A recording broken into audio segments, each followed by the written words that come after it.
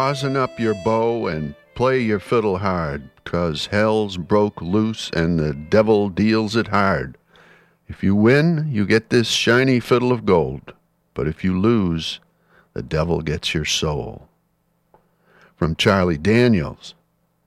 Good morning, everyone. I'm Rob McCall. This is the Awanadjo Almanac, a collection of natural and unnatural events, rank opinion, and wild speculation devoted to feeling at home in nature and breaking down the wall of hostility between us and the rest of creation.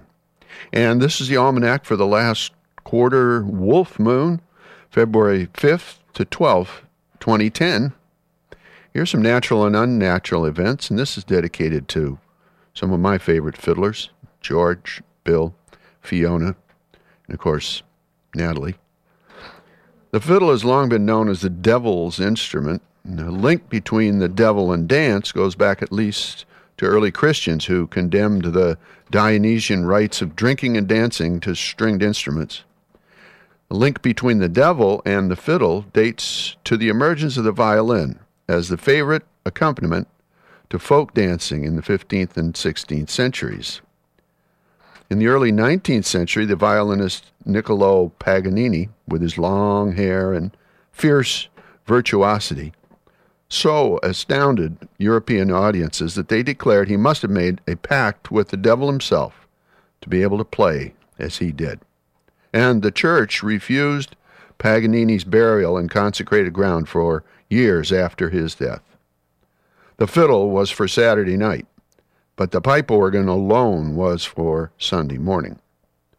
In Norway, there's the myth of Fanatulen, with a hooved fiddler playing at a dire, bloody wedding. In Ireland, it's Devil Among the Tailors and Go to the Devil and Shake Yourself.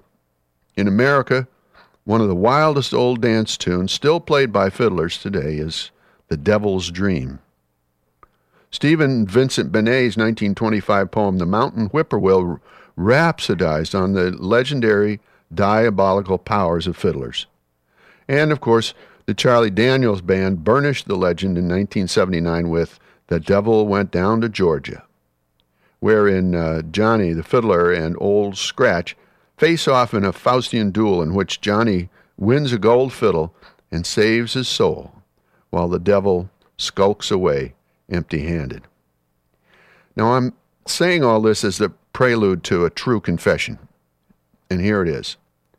I love to steal into the quiet church when no one else is around and fire up my fiddle. I love to play the sweet notes of Neil Gow's lament while salty tears wet the strings.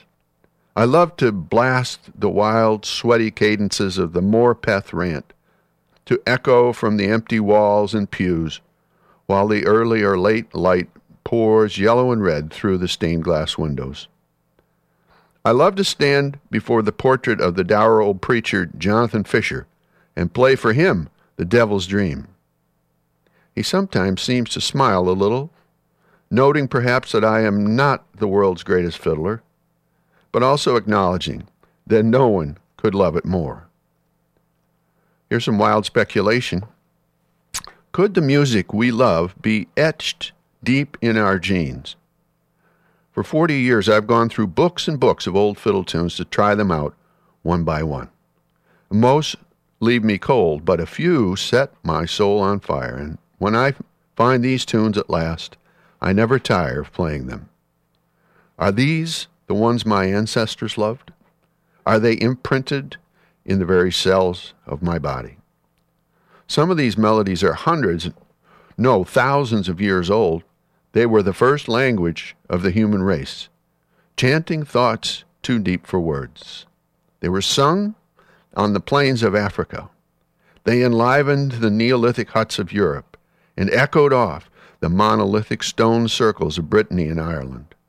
Owned by no one and loved by everyone, polished and passed down to us to drive the devil out the door.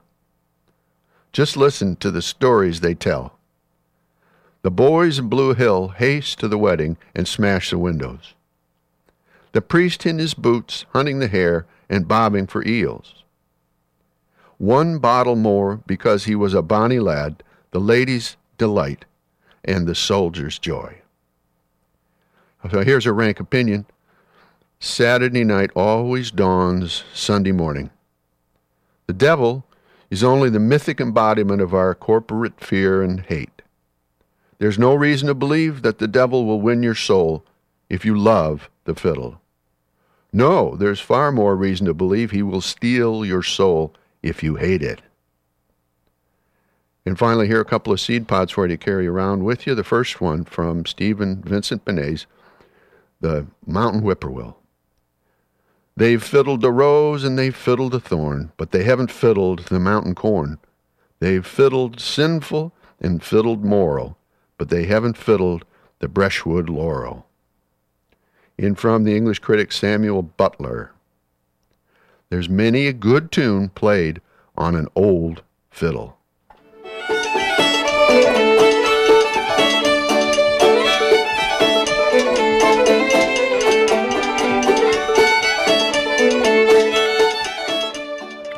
Well, that's the almanac for this quarter moon, but don't take it from me. Go out and see for yourself.